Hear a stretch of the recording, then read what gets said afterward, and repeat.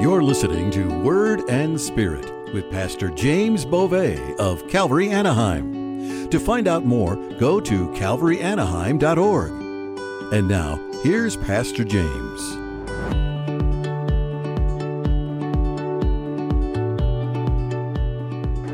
All right. Praise the Lord. You guys ready for the Word? You ready to get in the Scriptures?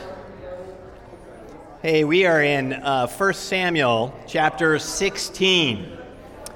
It is getting good. We're coming up on Goliath in the next chapter. But don't worry, I'm going to leave you hanging for like 5 weeks before we get there. No, just kidding. All right, you guys ready to pray? Let's pray. Thank you, Jesus. Heavenly Father, God, we thank you so much for just all that you're doing, Lord God. We trust you in every way, God. We surrender ourselves to you. We trust that, Lord, you're going to lead, guide, and direct us, Lord, every step that we take. Thank you for the word tonight. We pray that you would minister to us through the scriptures, Lord God. How we need you, Lord. Lord, we understand that this word is spiritually discerned. And so, God, Holy Spirit, speak to us now. In Jesus' name, amen. Amen. 1 Samuel chapter 16. You might remember last week that Saul had been rejected as king. And there was this really, really heated moment between Samuel and Saul as Samuel said, "You've been rejected," and Samuel went to walk away, and then Saul went and grabbed his robe and tore it as Samuel was seeking to get away. And Samuel said, "Just have you torn this robe, the Lord has torn your kingdom from you."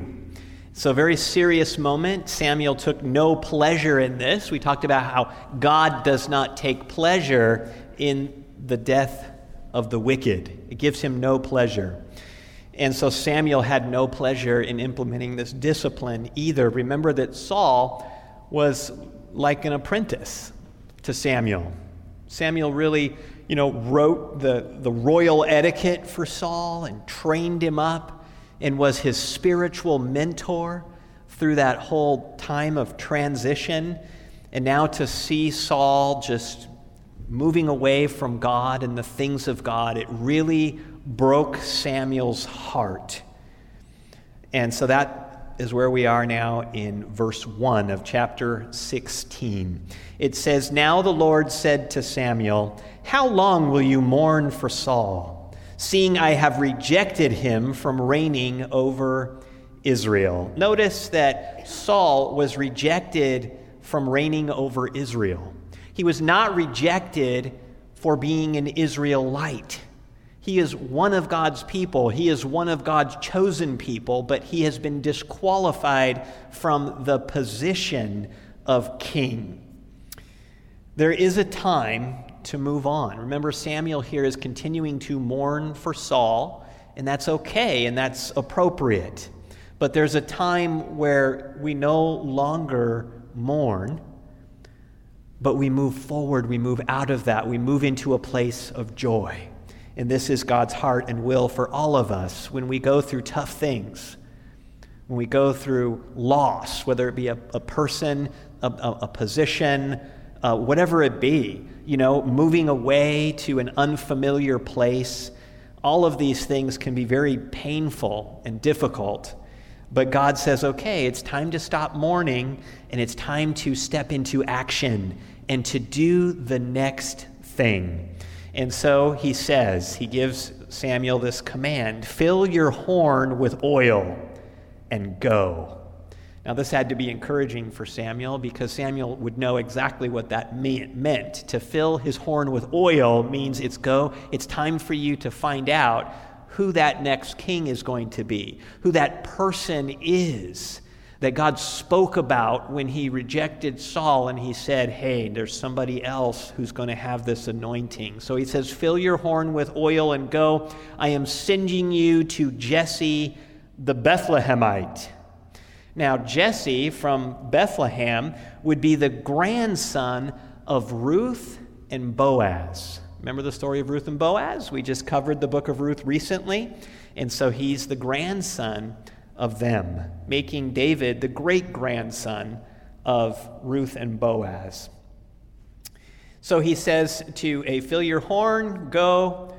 I'm sending you to Jesse the Bethlehemite, for I have provided myself a king among his sons. This is a super exciting sentence to me, that God has provided himself a king among his sons. Now, on the surface here, it's David, right? He's provided for himself a king. King David would be his chosen king among the sons of Jesse. Now, remember that Saul was also chosen as king, but he was chosen by God because of the desire that the people had for a king. They were rejecting the kingship and the lordship of God, and they were saying, we want a human king, a worldly king. So God provided them the worldly king they wanted. It was the tall, handsome Gaston who was chosen for them. And so he came in and was so handsome, so strong, and such a warrior-like person hiding in the baggage that they were excited anyway for him to be king. Now, David, on the other hand, is not going to be that. He's going to be different. More on that in a minute. But I love this because when God says, I have provided myself a king among his sons, you can kind of read that in a different way, can't you? God has provided himself as a king among the sons or the descendants of Jesse. Who am I referring to? Jesus Christ, the Son of God. God become flesh, the King of Kings and the Lord of Lords, the son of David. Remember? In the scriptures, the people would say, Jesus, son of David, have mercy on me. Because they knew he was a descendant of David, and he would be the ultimate king that was foreshadowed by King David and his glorious reign. So when we think of David, we think of him as a type of Christ. He was not Christ because he failed, and he failed big time, and Christ never did. He was perfect, without sin, and is deserving of kingship. Verse 2, and Samuel said, how can I go? If Saul hears it, he will kill me. But the Lord said, take a heifer with you, and say, I have come to sacrifice to the Lord. Then invite Jesse to the sacrifice, and I will show you what you shall do. You shall anoint for me the one I name to you. And so Samuel was a little bit scared here, thinking that Saul might kill him. You know, after all, Saul got real angry and grabbed his robe and everything, so that's understandable. But the Lord says, no, go have a sacrifice. Now, the sacrifice then would be a feast. We've talked about this before. If it were a sin offering to the Lord, it would have to be a whole burnt offering. The entire sacrifice would be burnt up. But as a peace offering or a fellowship offering to the Lord, part of it gets burnt up and the other part gets feasted upon, and it's fellowship with God. So this would be a feast that all the people would be invited to, and they would sacrifice to the Lord for fellowship, for a peace offering. It's like a potluck for us, friends. It's like the summer nights where there's yummy desserts and everything. You're having fellowship with God, and you're having fellowship with one another. And so Samuel then is going to go to Bethlehem in obedience to the Lord. But God says here in verse 3 to invite Jesse to the sacrifice, and I will show you what you shall do. This is how God works. He gives us the first step. He says, here's your first step, but I'm not going to show you what's beyond that. I'm going to show you as you go. And our flesh, how many people are planners out there? You're a planner? Okay, we got 1. 2, okay, no wonder things don't happen around here. No, I'm just kidding. So if you're a planner, right, your flesh screams out with, here's your step. Okay, what's next? Don't worry, I'll tell you when you get to that first step. And you just, God shows you as you go. And so that's what he's saying to Samuel. We see this so many times in the scriptures, and God wants us to be led in this way. He wants us to walk by faith and not by sight, to trust him as we go. That trust pleases him. It pleases him, despite the dangers, despite the lack of resources, despite it all. As we step out in faith and say, I'm trusting you, God, to provide and to protect as I go, that I'm not going to go any further and fall off this stage right now. I'm trusting you, Lord. And so this is how God has intended it, that faith pleases him. Romans 8:14, it says, for as many as are led by the Spirit of God, these are sons of God. Are we to be children of God? Yes. And to be children of God, we need to be led by the Spirit of God. And this is how his leading works. Proverbs 16:9 says, a man's heart plans his way. So it's good to be a planner and to have plans. But when we write those plans down, we always write them in pencil, and we hand God the big eraser. And so that he can change those things up, and we have flexibility. Abraham, in Genesis 12:1, Abraham, you remember, was told just to go. Imagine getting this order. Now the Lord had said to Abram, get out of your country, from your family and from your father's house, to a land that I will show you. He doesn't even tell him where he's going. He just says, leave, go. And then, step by step, he shows him what the next move is, where you're to go next. Okay, I'm here, Lord, I'm here. I did it. I was obedient. Now what? And in his time and in his way, he'll give the next instruction. And again, our flesh screams against this.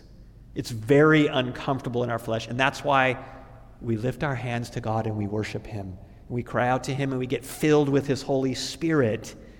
And then the peace comes and the confidence comes. And we get really happy. And we don't worry about alarms going off and anything like that. So step by step, he leads us. All right, verse 4. Let's go to verse 4. It says, so Samuel did what the Lord said. I can't keep reading without commenting on that.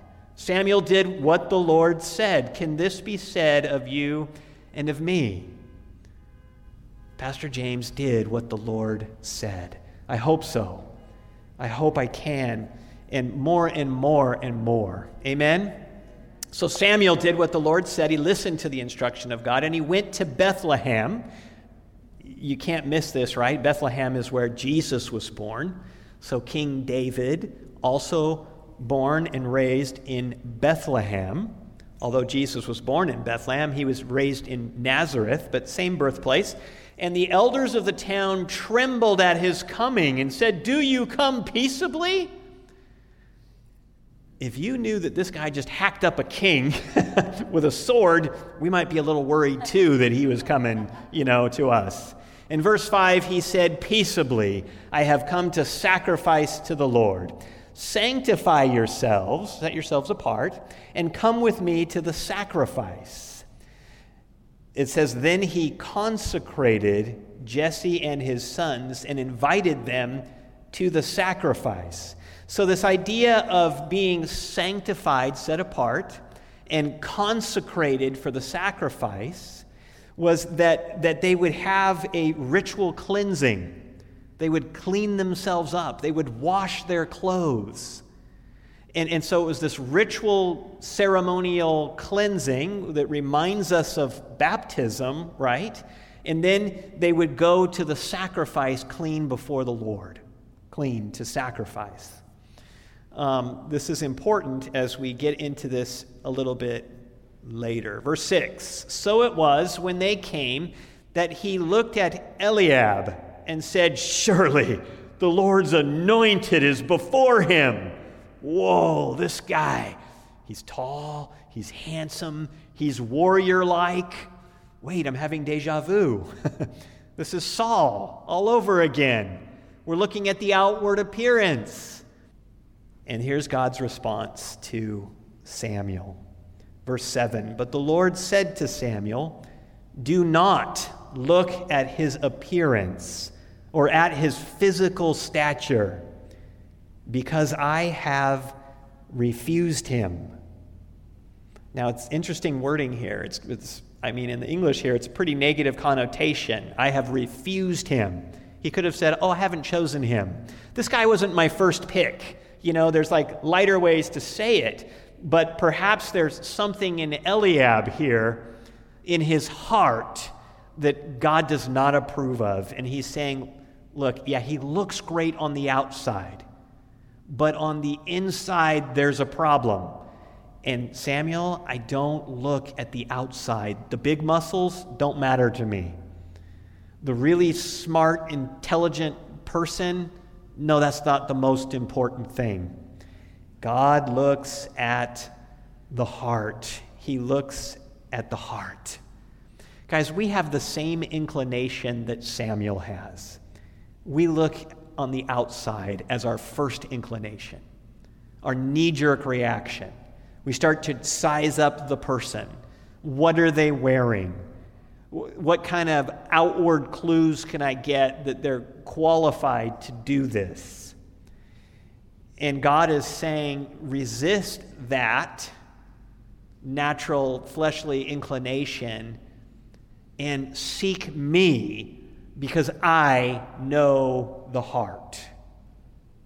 And I will raise up someone with the right heart. So pray. Hear from God. And as you're facing a decision in your life about these things, man, step back and, this looks good on the surface. Looks just good from the outside. Maybe it's a job position that you're looking towards, and it's got this, it's got the great pay, and it's got, all the benefits, and I get an iPhone and an iPad or whatever, all the special things, and it looks good on the outside, but then we step back and say, well, wait a second. What does God say? Maybe God's calling me to something different, something that the world might not esteem so highly, but that God is saying, but that's where I want you.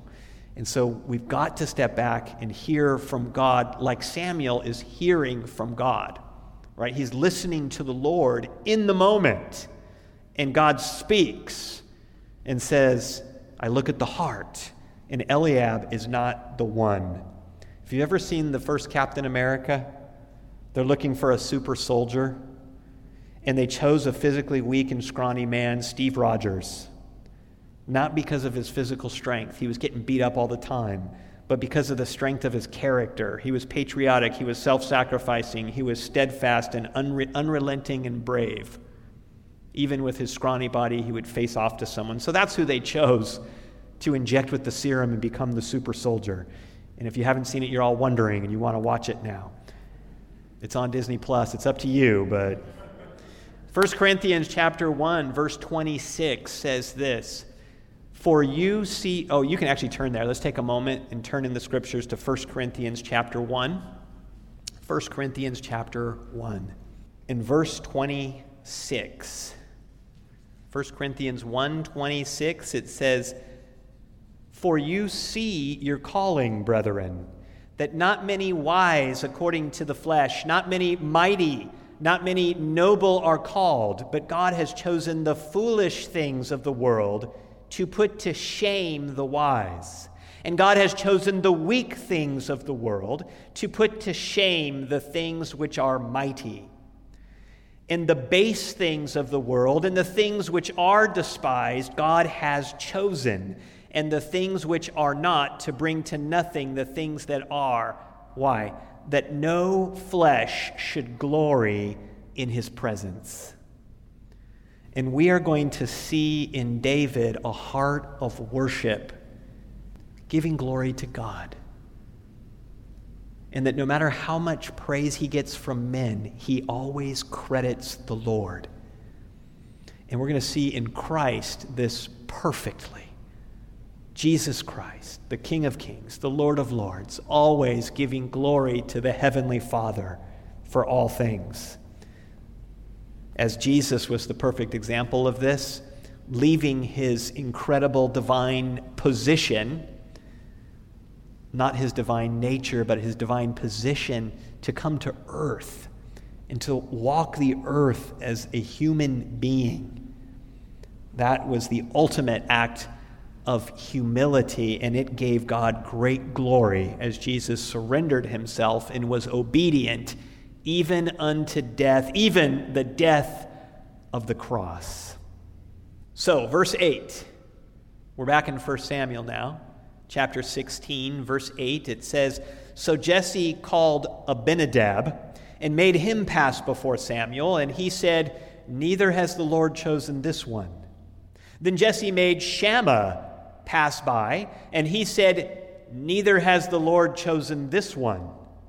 Thus Jesse made 7 of his sons pass before Samuel, and Samuel said to Jesse, 'The Lord has not chosen these.'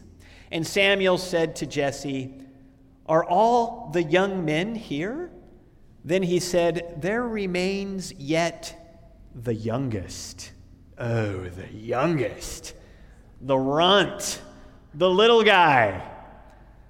Man, remember back then it was the firstborn that gets everything. But we've seen from the scripture that God, well, he doesn't always work that way, does he?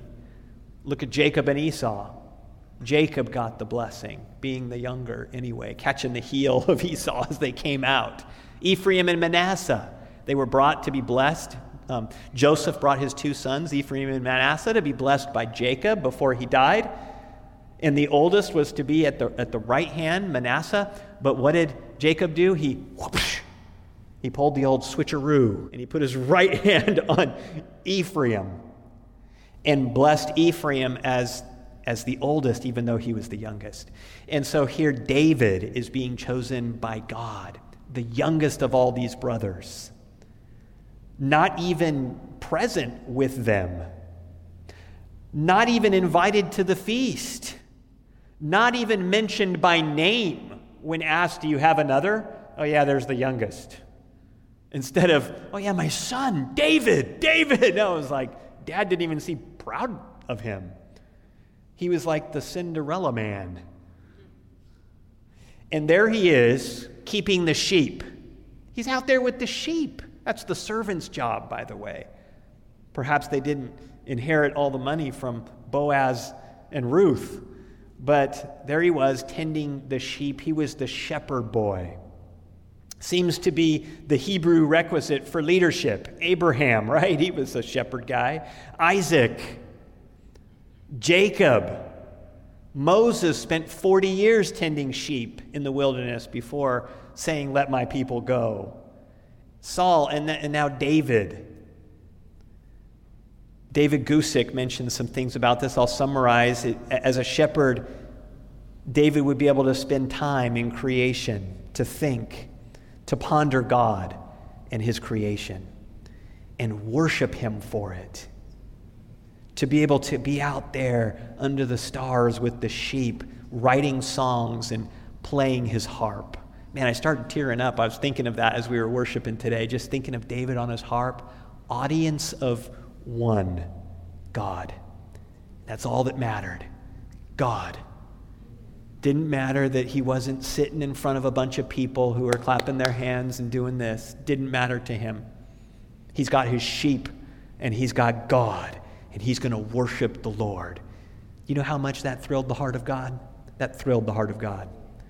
Good friend of mine, Steve Polatsky, who was a co-teacher at Calvary Chapel Anaheim, and then actually was the worship leader at Calvary Chapel Open Door for several years, was called up north to Washington, and he was involved in church and things like that, but then he had to step away from worship because of some physical things that were happening with him, and he got another job, and he was cleaning out these rentals. They were like RV rentals, and he's cleaning them out, and he hadn't picked up his guitar in a long time. And because, there's no one to lead in worship. But then as he was cleaning it out, he saw in this RV a pick. And he looked, and it was his favorite kind of pick. And he said, "Man, the Lord was speaking to me. You pick up your guitar, and you worship me. You don't need an audience. You're worshiping me." Me. Amen? Amen. Guys, God doesn't care if you're up here or down there when you worship him. We want worship leaders who can care less if they're up here or down there when they worship Him. You've been listening to Word and Spirit with Pastor James Beauvais of Calvary Anaheim in Anaheim, California. If you're in the area, we'd love for you to visit. Check out calvaryanaheim.org for location, service times, and more. We'd love to hear from you. To let us know how God has touched your life through this program or to submit a prayer request, simply go to calvaryanaheim.org and scroll down to the Get in Touch form at the bottom of the homepage. Thanks for joining us. Be sure to listen again next time for another edition of Word and Spirit with Pastor James Beauvais. This program is a ministry of Calvary Chapel, Anaheim.